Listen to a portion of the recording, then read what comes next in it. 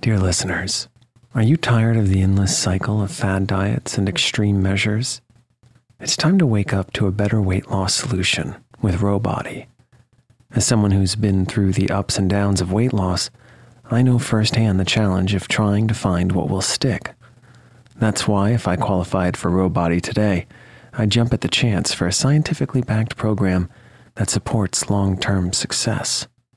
With Rowbody, you'll gain access to the most popular weight loss shots on the market, paired with personalized lifestyle changes. Over 200,000 people have already chosen Row to help them lose weight, say goodbye to the roller coaster of weight loss dreams, and hello to sustainable, real results with Rowbody. Go to row.co/snoozecast. Sign up today and you'll pay just $99 for your first month and $145 a month after that. Medication costs are separate. That's ro.co/snoozecast.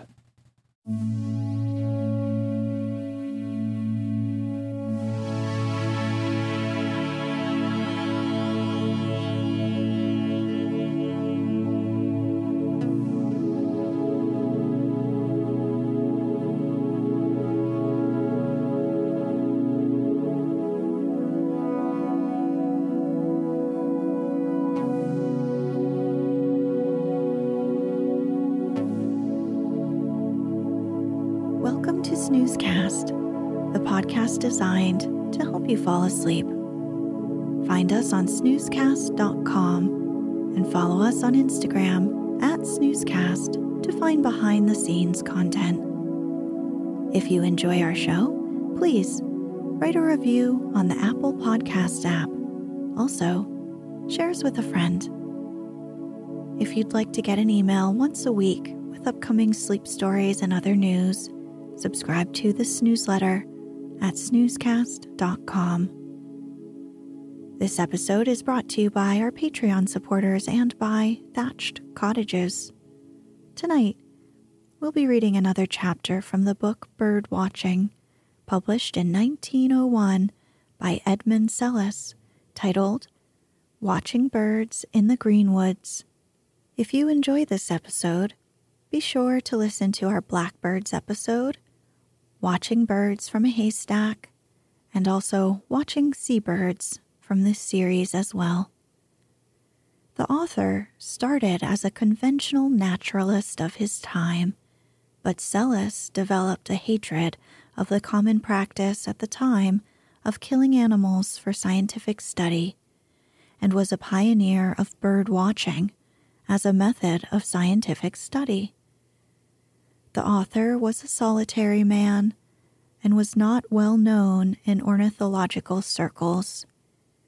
He avoided both the company of ornithologists and reading their observations so as to base his conclusions entirely on his own observations. The word greenwood refers to both unseasoned firewood and, in this case, a forest in full leaf, as in summer.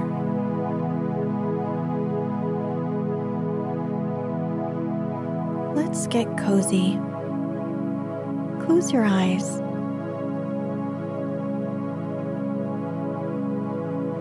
Relax your body into the softness of your bed. Now, take a few deep breaths.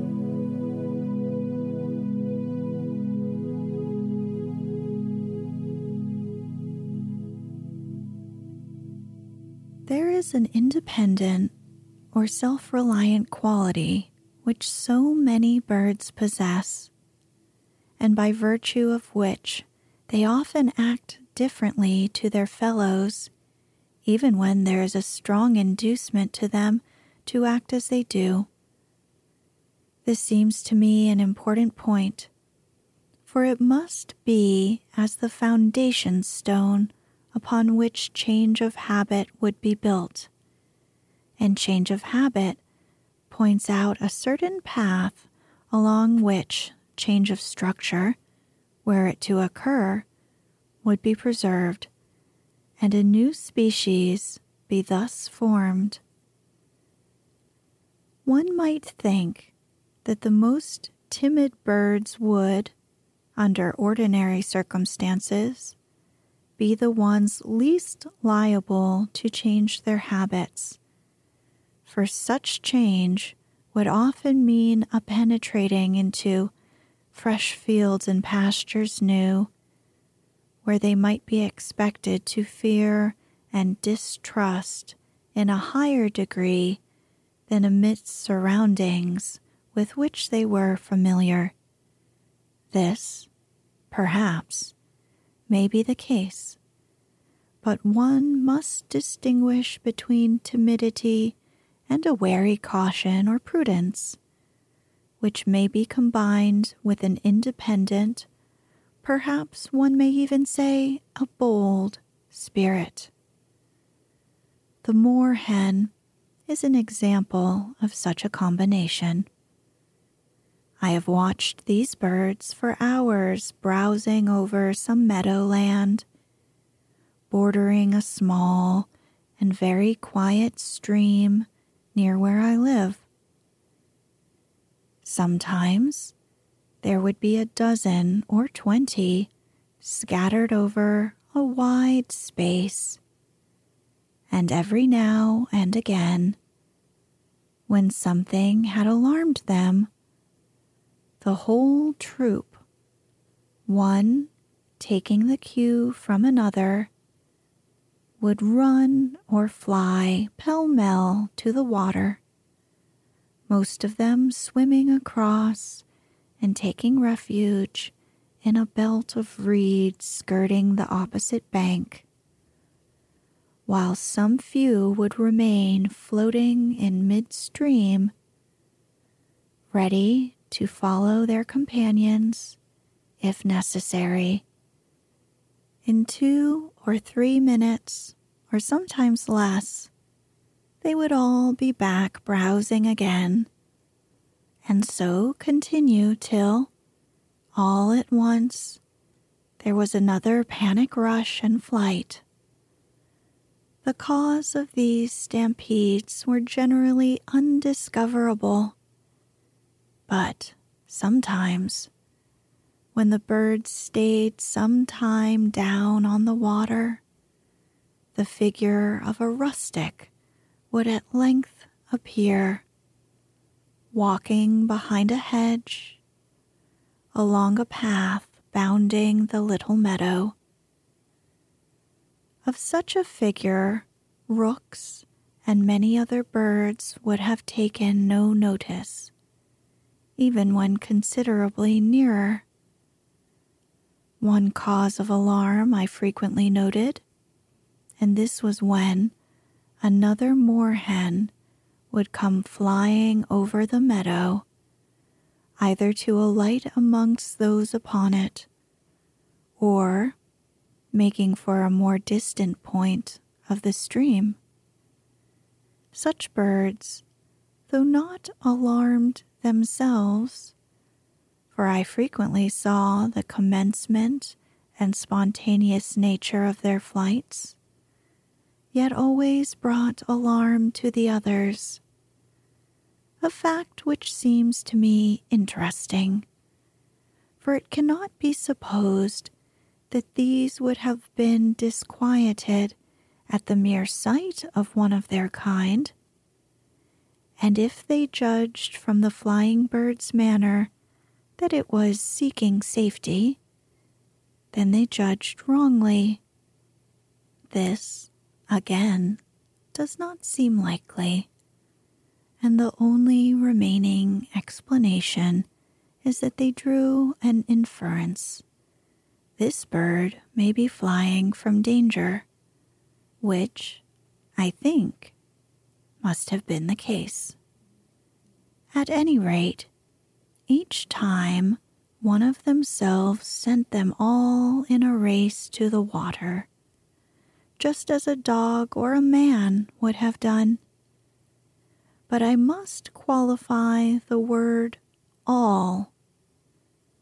Often, perhaps each time, one or two birds might be seen, like the pheasant, to glance warily about, as though to assure themselves whether there was danger or not, standing, the while, in a hesitating attitude, and ready, on the slightest indication, to follow their companions. Then, having satisfied themselves, they would continue quietly to browse, for moorhens browse the grass of meadows, as do geese.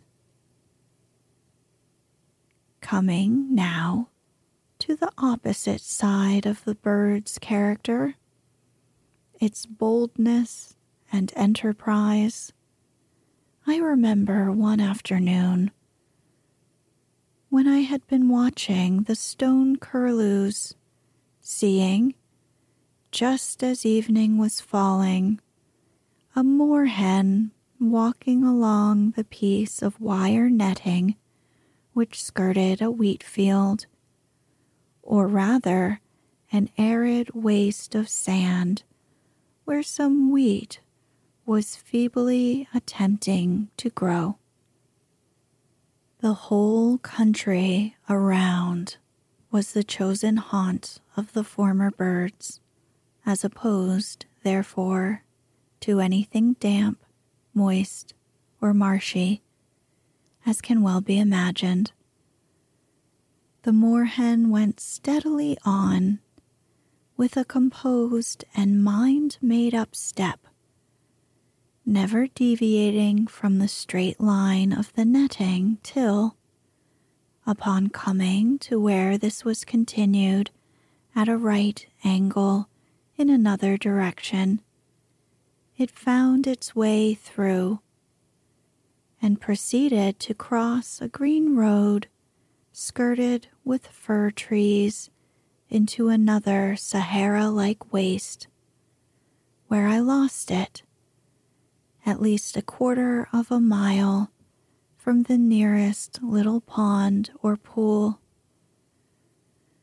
Possibly it was walking from one of these to another, but quite as probably, in my experience, it was leaving its ordinary haunts for some inland part it had discovered, where it could get food to its liking.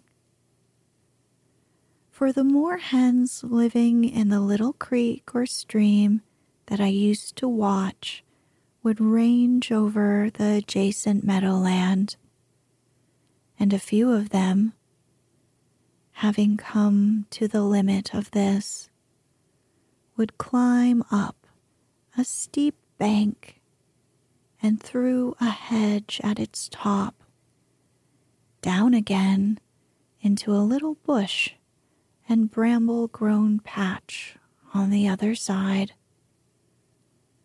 One bird, indeed, that I startled, actually climbed this bank and scrambled through the hedge into the patch, instead of flying to the water, which is as though a lady were to take up Shakespeare rather than a novel. Again, I have startled a moorhen out of a large tree standing in a thicket, and a good way back from the ditch surrounding it, such a tree as one might have expected to see a wood pigeon fly out of, but certainly not a moorhen.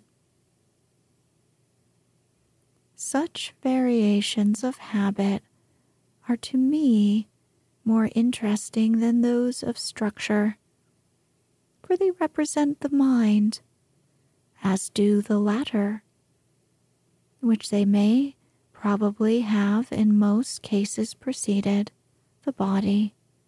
Changes of structure, too, if slight, are not easy to see, and as soon as they become observable, the varying animal is dubbed another species, or, at least, a variety of the old one, so that one is not allowed, as it were, to see the actual passage from form to form. One is always either at one end of the bridge or the other. But changed habits may be marked in transit, and there is hardly, perhaps, a bird or a beast which, if closely watched, will not be seen to act sometimes in a manner which, if persisted in to the neglect of its more usual circle of activities, would make it, in effect, a new being, though dressed in an old suit of clothes.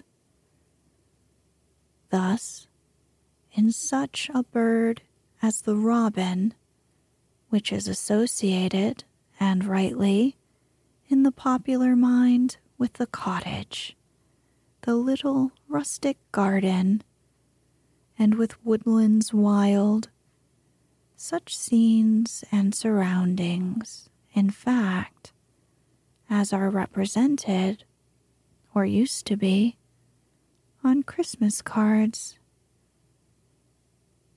To illustrate this, I take from my notes the following.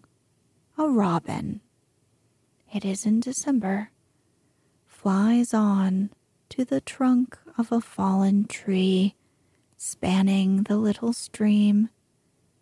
From thence on to some weedy scum lying against it on the water, from which he picks something off and returns again to the trunk. 2 or 3 times again he flies down and hops about on the weeds, and sometimes, whilst doing so, pecks at the great black trunk. Now he is standing on them contentedly, with the water touching his crimson breast feathers. He is in his first or more primitive figure, for the robin has 2.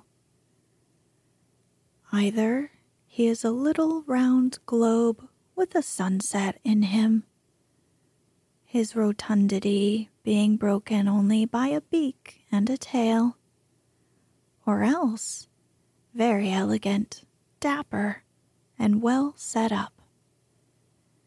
In the first he is fluffy, for he has ruffled out his feathers, but in the last he has pressed them down and is smooth and glossy, has almost a polish on him.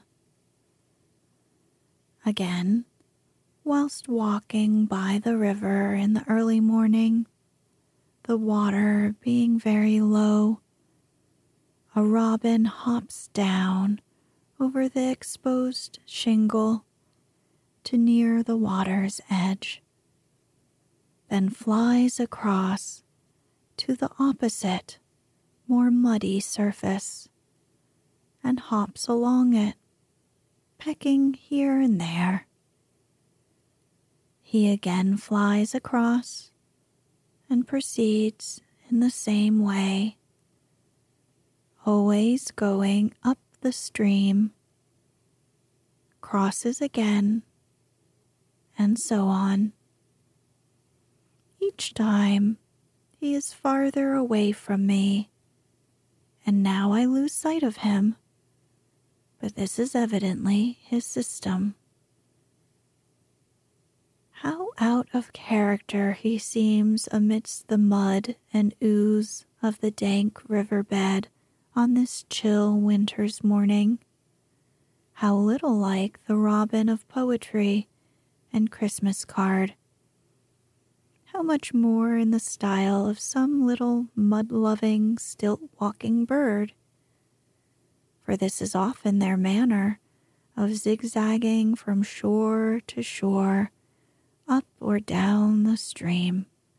I have noticed it but now in the Redshank, yet the old associations are with him, for this is home, and the thatched cottage peeps over the familiar hedge.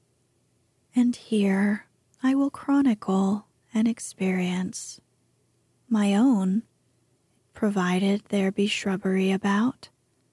There are but few places here in England where one can sit quietly for very long without a robin stealing softly out and, as it were, sliding himself into the landscape. Then, however bleak or chill it may be, his presence seems to bring home comforts with it.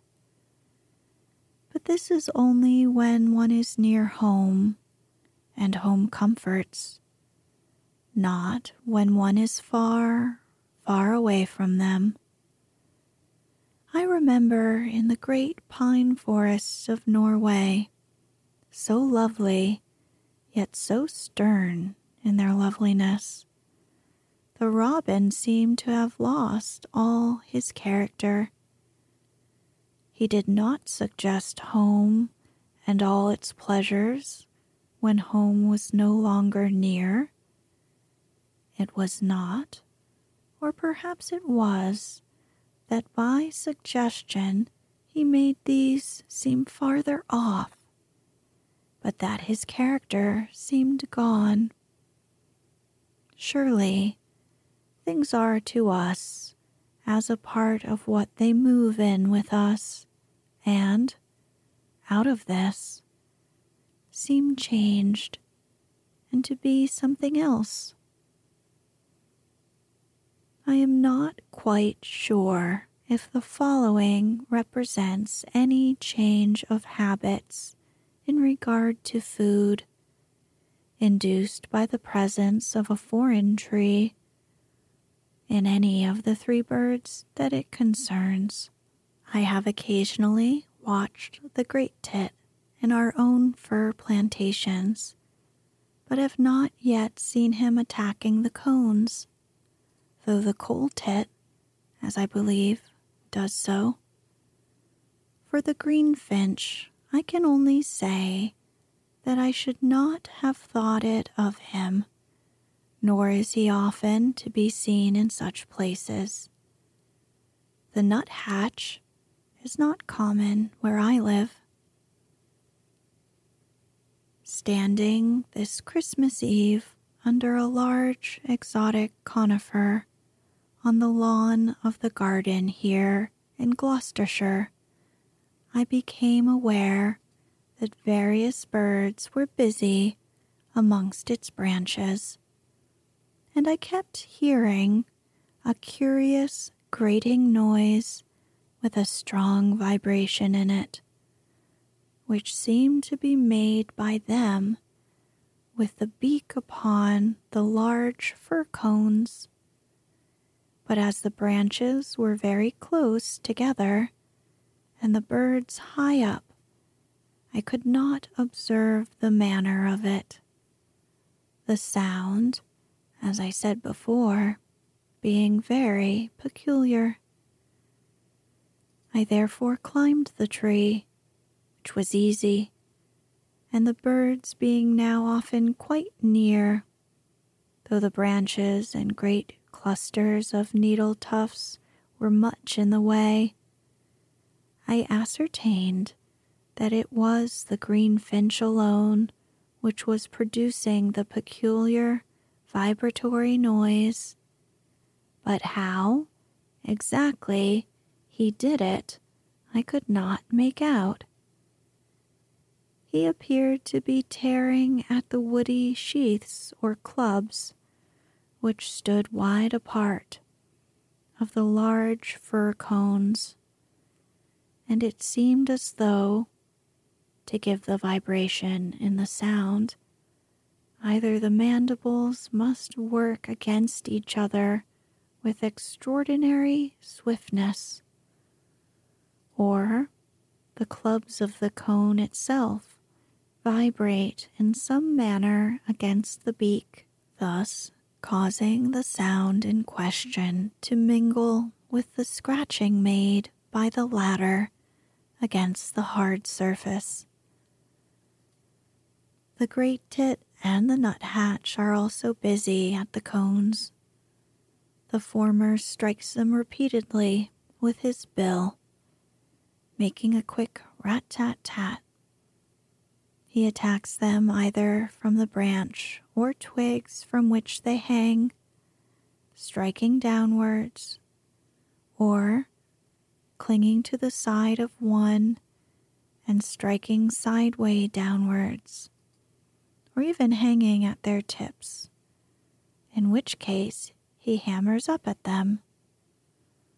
Whilst hammering, or rather pickaxing, he often bends his head very sharply from the body, almost at a right angle, towards the point at which his blow is aimed, and then he becomes, as it were, a natural, live pickaxe, of which his body is the handle, and his head and beak the pick. After hammering a little on one of two cones that hang together, he perches on the one side and, in the intervals of hammering it, shifts his head to the first and gives it, as it seems, a sharp, investigatory glance. He then flies away.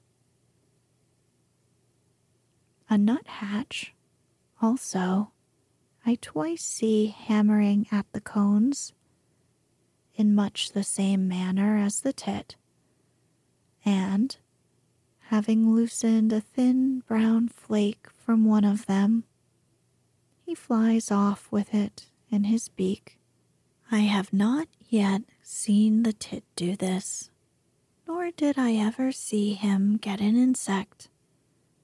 If he got anything at all, it must have been in one of the actual blows, become a peck, as when he hammers at a cocoa nut hung in the garden. The greenfinches never hammered, but only bit and tugged at the clubs of the cones.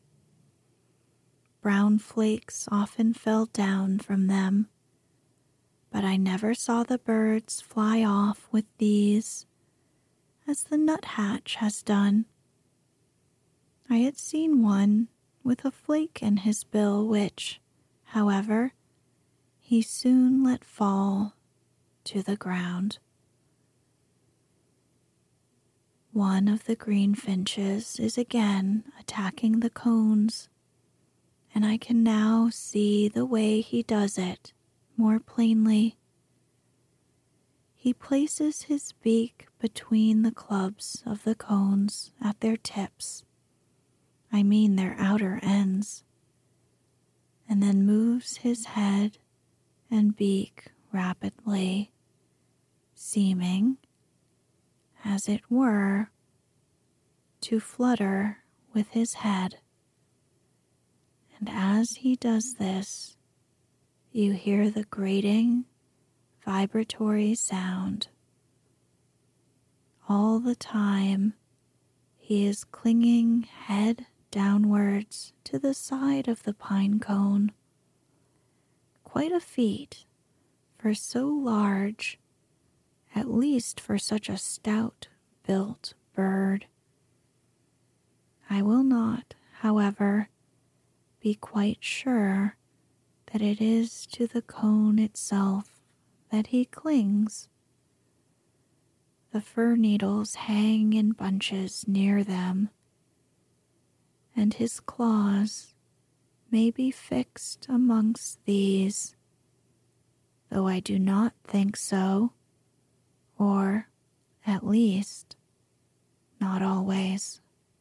Besides this sound made with the beak on the fir cones, there is another, which one often hears, and which is usually, I think, made by the greenfinch.